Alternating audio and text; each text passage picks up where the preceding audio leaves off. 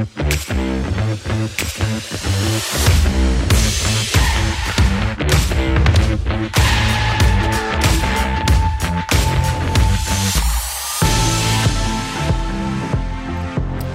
to the Deeper Dive. This is a ministry of Bethel Church where we go deeper into some aspect of the previous week's message. I'm here with the normal crew, three pastors from Bethel Church and myself. Good to see you guys today. Good to see you. Good to see you too, Dave. All right. Hey, so before we get going on this, what's the coolest thing that's happened to you guys this week? This calendar week or the past 7 days? We can go the last 7 days. How about that? Coolest thing that's happened to you guys as pastors. Or as Pastors. people. As people. Yeah, we did some baptisms yesterday in Prosser. Nice. That was great. Definitely should have spoken before you did. That's going to trump whatever else. I can pretend like I didn't say it. There you go. That's good. That's too late now. 3 people got baptized in Prosser. It was great. Yeah, that's cool, man. That's cool. That really is great. Yeah, out of Rooted. So nice. They had experiences in Rooted. One person gave their life to Jesus in Rooted. Praise the Lord. Amen. That's awesome. Gosh. Yeah, man, that's cool. So I could do that all day. Yeah. All week, all year. Man, that's great. What about you guys? Coolest thing that's happened in the last week or so? I mean, I think for me, it was just Sunday listening to our local outreach team just share what they have going on, how God's opening some cool roads into different schools in our community and the chance to serve some people and love on them well. It's just cool watching God open up doors and stirring people's hearts to get to work. Yeah. I'm always so bad at these questions. Had a cool, interesting conversation with someone after church on Sunday about their faith. I'm not sure, didn't have a chance to ask how long he's been a believer, but in that conversation over the last couple of weeks we had about who gets to sit at God's table and how do you get a seat at God's table, he said he's had a number of conversations with friends who are with an Islamic background and a Mormon background, and he's just asking, like, how do you have those conversations with people about who sits at the table, and when they clearly think that we sit at the table with them, like, how do you have that conversation? And so it was neat. Like, it's just a cool reminder that there are, in our church, every single day of the week, the bodies out living in the world, and many of them are having good, hard conversations, but also eternally important conversations. Okay. So That's actually a nice segue. Brooks, you mentioned I could do the Jesus thing every day, baptizing people in the name of Jesus every day. You just mentioned a little bit of the different views on Jesus. Mm-hmm. I remember I'd only been a Christian for a while, moved back to the Tri-Cities. And I won't say what group this is, but there's a group that I would regularly do battle with theologically. And a lot of it had to do with the person of Jesus himself. Is that, like who Jesus is that really that important to really nail who Jesus is? Is it that crucial? I would hope most of our answer would be yes. Yes, absolutely. Both theologically in terms of orthodoxy as well as like knowing him personally. Mm-hmm. It's got to cut both ways. It's not just information, but also like personal knowledge. Most of the time, the relational piece probably comes first. I mean, I'll speak anecdotally for myself. I knew Jesus relationally long before I understood or even knew the questions to ask about who he was. Mm-hmm. Like I knew him as my savior because he died on the cross for me, and I knew that he was the Son of God. But some of the intricacies of what that means and why we believe that came later. But I think you need both, and it's very important because sometimes you might believe something about Jesus that's not true. So there was something in the moment you believed that led you into a relationship with him, but over the coming years there was like an unfolding, a revealing of who he really was. Yeah. Okay. Yeah, and I think just an understanding or an ability to ask the right questions that they weren't in my mind. Like, well, why did Jesus have to be God and man, right? What we talked about this last week. As a young kid, I didn't understand like why. I believed it when I heard it, but I didn't think to ask the questions, why is it important? Mm-hmm.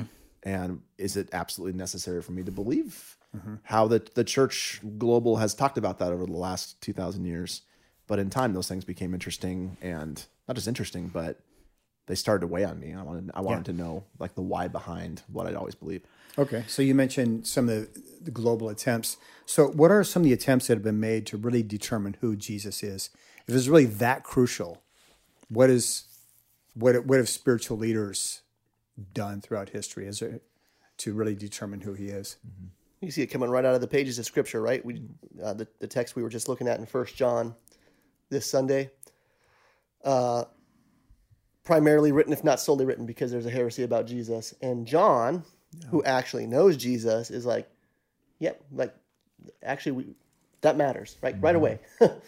Instantly, we got to debunk some of these myths about who Jesus is. That is a crucial church doctrine that we need to hold on to and fight for. Well, and so for 1 John, at least what people think probably is a heresy, but probably Gnosticism, Docetism, one of the, like, not that those are always this distinct, but like, or maybe both, right? Or maybe both, yeah. Be, some of the Docetism could be some of the Cerinthus stuff. Like, you don't know, but in your opinion, why is like unpack that a little bit. Like, what for John? Like, what's at stake? Because there's again, we don't know the exact background, so some of this we're speculating, even though it seems clearly rooted in Gnosticism, which would take full growth later. But they were questioning Jesus' divinity, was at least a part of it. Where like one primary view was that Jesus was just a man, and like the divinity part like kind of came to him maybe at his baptism or something like that. But he's not born fully man and fully God at the same time. Like, because they would believe like, okay, spiritual things good, physical things evil, and so that's where the idea came out of. Well, Jesus can't be evil, so we need the divine stuff to be just spiritual and not like fully man. Whereas like John just goes like straight into it and just saying like, but for those of us who knew him, like we would deny that from our own witnessing account. And of course for John, he keeps going like throughout the entire book about the certainty we can have of that, the certainty it leads to that we can have fellowship with one another, the certainty we can have fellowship with God, and like how do we actually know that we are believers and that we are saved? Like it all stems from that first thought of who Jesus is. Mm-hmm. Yeah, and like I think this is what you're saying. The Docetism or the Docetics, right? Isn't it that this idea that God or that Jesus is God, but he only appears to be man? Like there's this, whether it's an apparition or something that he's not truly fleshly, but it appears that he is. Yeah. So the one I was giving was the Cerinthus view, which was where he's a man, and then like the God part comes at his baptism. Right. Yeah. The other way to look at it is he looks like a man, but he's faking it for your benefit. Right. He's not actually fully man. Right. And even like the cross it's an appearance. It's not truly. He's faking it. Yeah. The God man being a true flesh and blood human being. Mm-hmm. Okay. So that is a deal breaker, right? There are certain things that are truly deal breakers. There's a lot of things about our faith that are not deal breakers. So are there other heresies in addition to the one that you guys are talking about, the Gnosticism, Doceticism, where Jesus just seemed to have a body, but apparently didn't?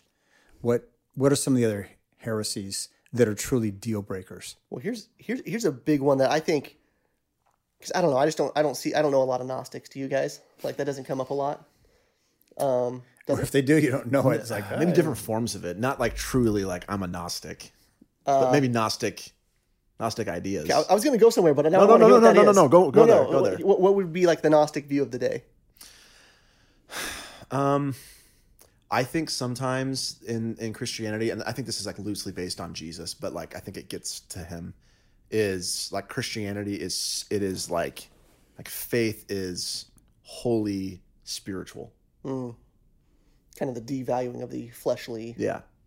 Or I guess it's true. Or the opposite side, where like we have to be extremely ascetic, and that could be there too in some people's lives. Well, when the Gnostics aren't they the ones who would major more on like knowledge? Yeah. Mm-hmm. Like it's all about knowledge. Right. Is having this higher knowledge, it's bringing you up to this place of almost godlike status through the ascent of the mind and the experience, but not like through flesh and blood. And I think there are different ways in Christianity now that we downplay physicality, and I think it's a form of it. And I do wonder, like, if you were to push that back, like if in those circles, if they truly believe that Jesus was as fleshly as he was, it's like you can start to kind of poke and see how people think about Jesus. Like, did Jesus have a human body? Yes. Was he hungry ever? Yes. Did Jesus have bodily ailments like we did? Yes. To go down the line, and sometimes people will stop and be like, "Nah, Jesus couldn't have done that." Right. It's like, why not? He's human. Okay. So anyway, but where were you going to go? Point taken. No, I lose that round. But what I was going to say was Arianism. Yeah. Right. which we wouldn't call it Arianism today, but that's the belief that Jesus is created, but he's the first of all creation. And so thus he can be used as an instrument to create the world and all of these other things. So he's really close to God, but he's still a created being and not fully God. And that's actually still very much around today, whether you're a Jehovah's Witness or a Mormon. Like those beliefs are still very much around. That, like, I think pardon me. I was going to say, like, the way he worded it, I think, was there was a time when Jesus was not. That was like Arius's. Yep. I think one of the LDS theologians had a saying. It sounds really cool until you listen to it and you're like, oh my gosh, what? And it's this idea of as man is, God once was, and as God is, man can become. Yeah. And it gets to the idea that man can become deity, man can become God, like divine. Okay, so a lot of these heresies are still floating around out there. They come out in different forms.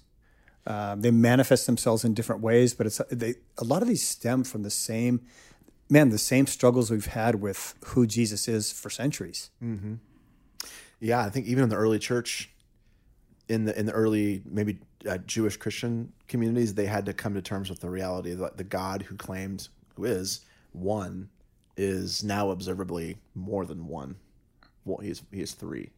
The God who is one God in three persons, and so they had to wrestle through some of that, and the early church did as well. And what's fascinating about those early debates about Jesus is so many of them are lodged, some in philosophy, but a lot of it is in the Scripture. They're debating over certain texts and understandings of how you parse this out in a true way. So it's not like sometimes there are people that were they're like, wolves trying to come in and tear apart Christianity, but some of them are just trying to be faithful to the Scripture, and it's new. And so they're trying to wrestle through it. And not that you want to land where those people landed, but like the debates they had were helpful to get to where we are now.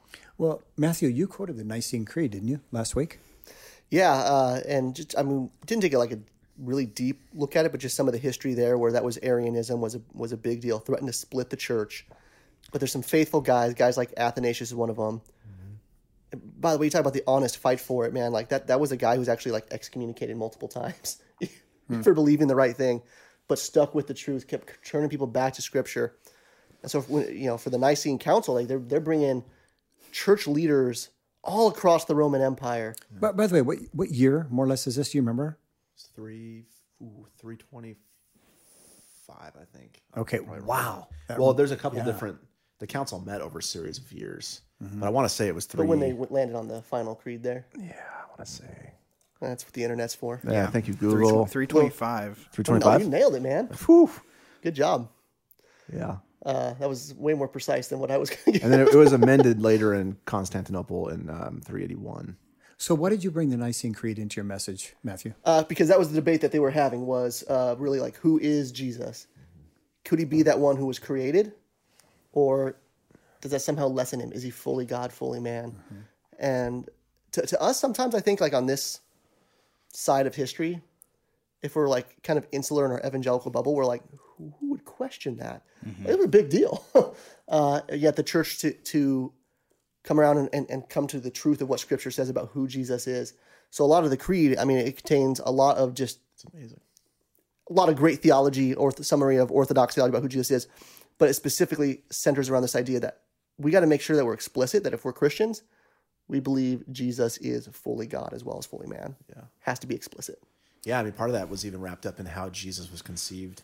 Yep. And Mary, like some of the debate around, like was Mary just like a portal where like the divine passes through the human but doesn't actually become human, or did Jesus actually take up residence in Mary for 9 months and become fully man? But they debate about that, right? Like, and they came up with that Jesus is, or that Mary is like the mother of God, that she actually gives birth to Jesus Christ, who is God Himself. Yeah, I'll just read a couple. I don't want to read the whole thing, but just a few lines.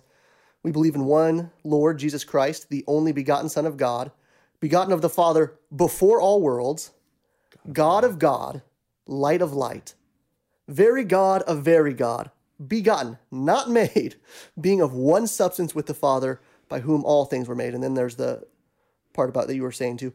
Who for us men and for our salvation came down from heaven and was incarnate by the Holy Spirit and the Virgin Mary and was made man.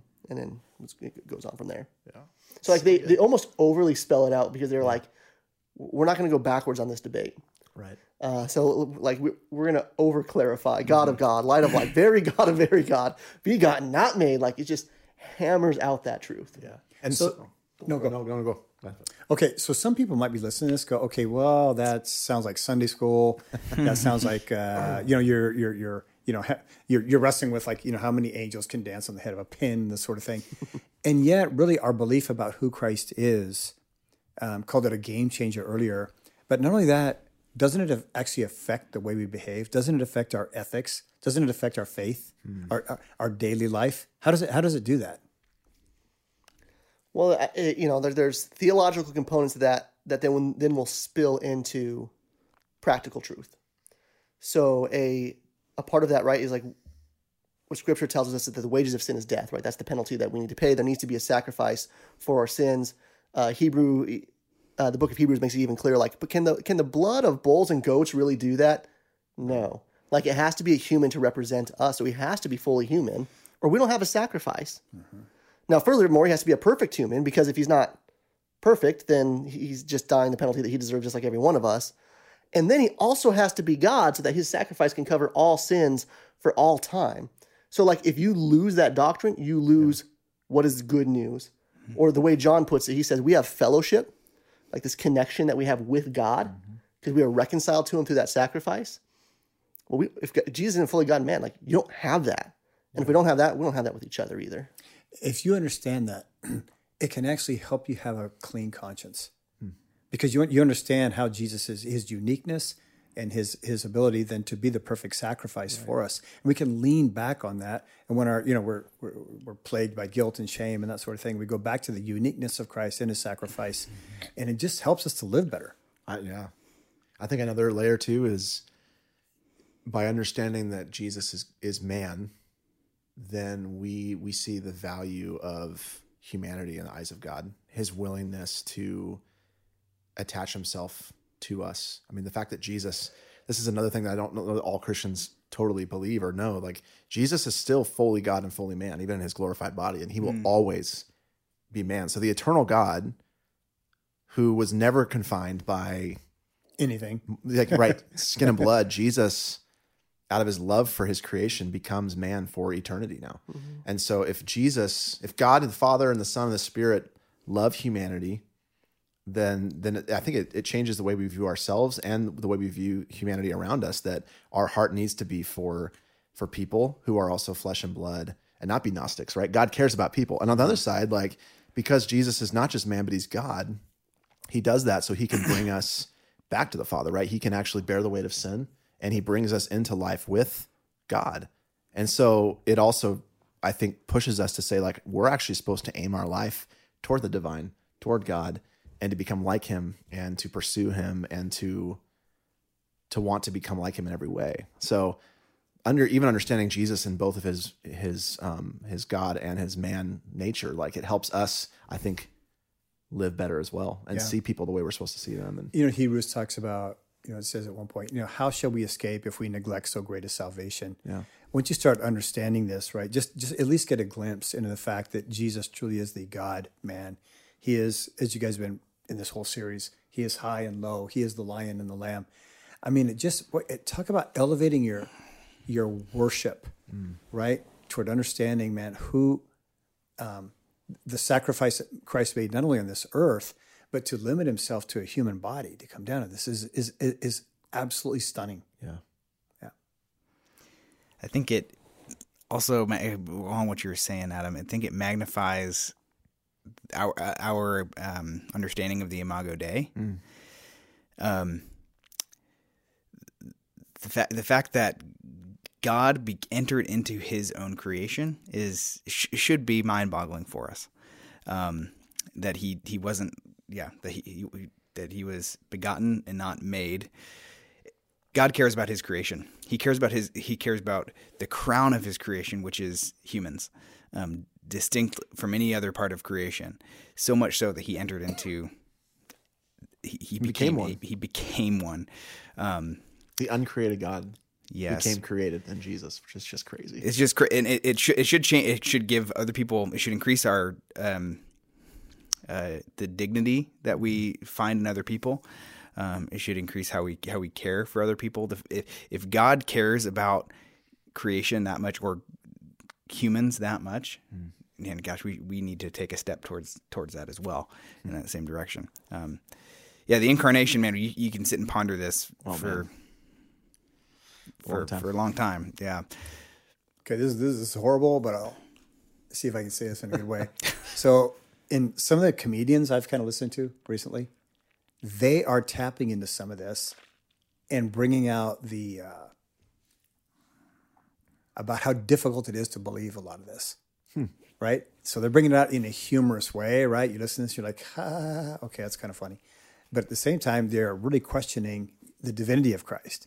When you say some of this, are you talking about this biblical doctrine? Yeah, just this whole thing, right, of who Christ is, the virgin birth, God becoming a man. And it is pretty outrageous. You start listening to some of these people talk, and you're like, they're right. This is like an outrageous thing. And yet these are some of the very things that we believe. I wonder if is it becoming harder and harder to A, hold to these truths, and B, communicate them to our culture today?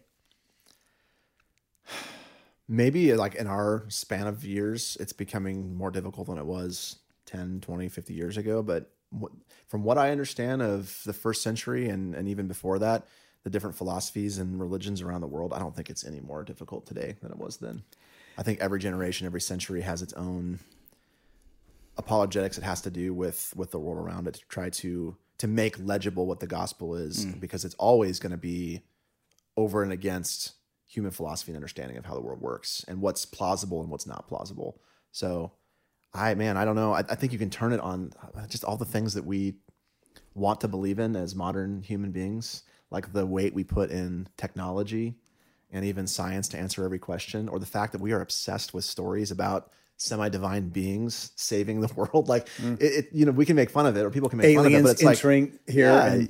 You're totally entertained and like will be caught up in certain understandings of things that are bizarre as well.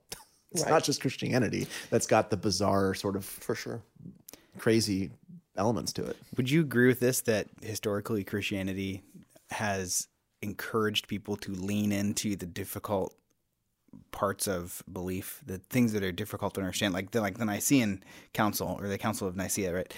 And that wasn't just lay people coming together, they're church leaders, but the fact that and councils like that have happened throughout history, and maybe to a lesser degree of the importance of it, but church leaders have gathered together to talk about.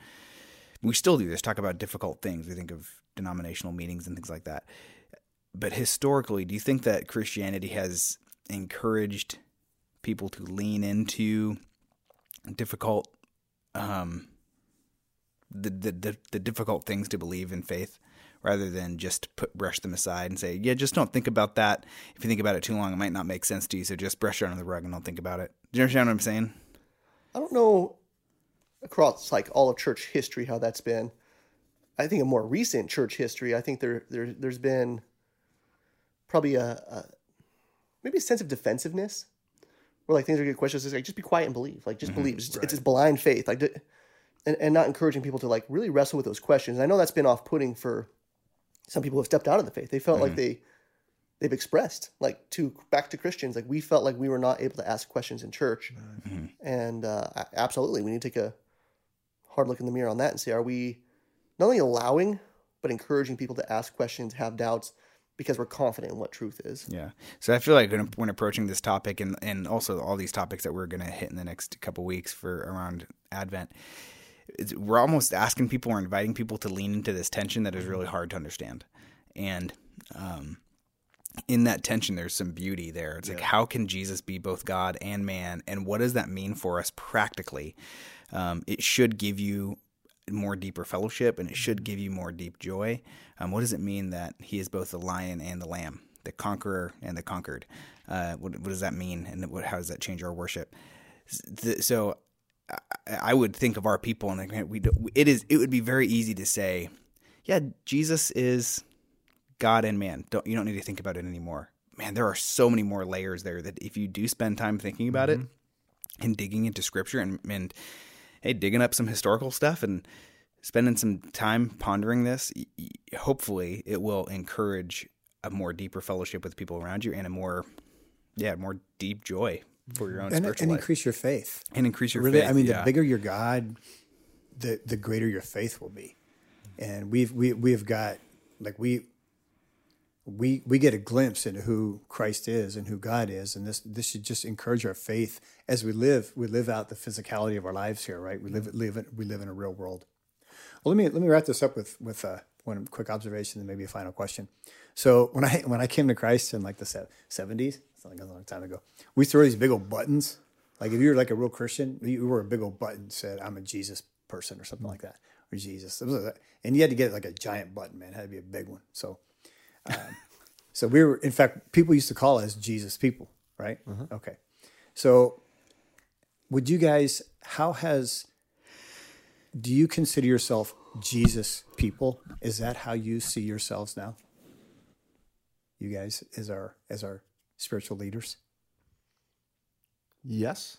Yeah. I mean, That's what the name Christian is, right? unhesitatingly, yes. And at the same time, I also like to consider myself a Trinitarian guy. Just because I think sometimes we forget that the Father and the Holy Spirit are also equally God and part of the plan of salvation, and both before the cross and now.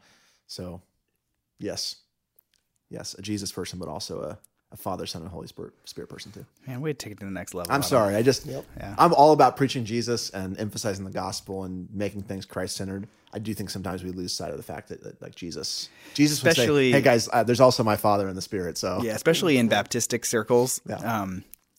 Or kind of Reformed circles. The joke is that we believe in the Father, Son, and the Holy Scriptures, and not the Father, Son, and the Holy Spirit. So yeah, that's a good reminder, Adam. Is it the Nicene Creed, Matthew, where it says the Holy Spirit who, together with the Father and the Son, is to be worshipped and glorified? Yeah. Is that the Nicene Creed, or is that? the Apostles' Creed. And I Is that believe the in the Apostles' Holy Creed? Ghost, the Lord and giver of life, who proceeds from the Father and the Son, who with the Father and the Son is worshipped and glorified, who spoke by the prophets. All right. Well, guys, thank you for this conversation today. This is great. I mean, we have done a deeper dive into who Jesus is. Just don't call Adam a Jesus guy. No, Copy that. apparently. Call him a Jesus Trinitarian and guy. Father and the Holy Spirit guy. So, yeah. I appreciate you guys wrestling with these deeper issues. I appreciate you guys not, as our spiritual leaders, not wanting to just gloss over it, but not only a willingness to go deep into this subject, but a joy in doing so. Yeah. Let's go forward. Well, once again, this is the Deeper Dive. If you want to check us out, you can get onto our website, which is bethel.ch, and check out our church and even find some ways that you can be involved.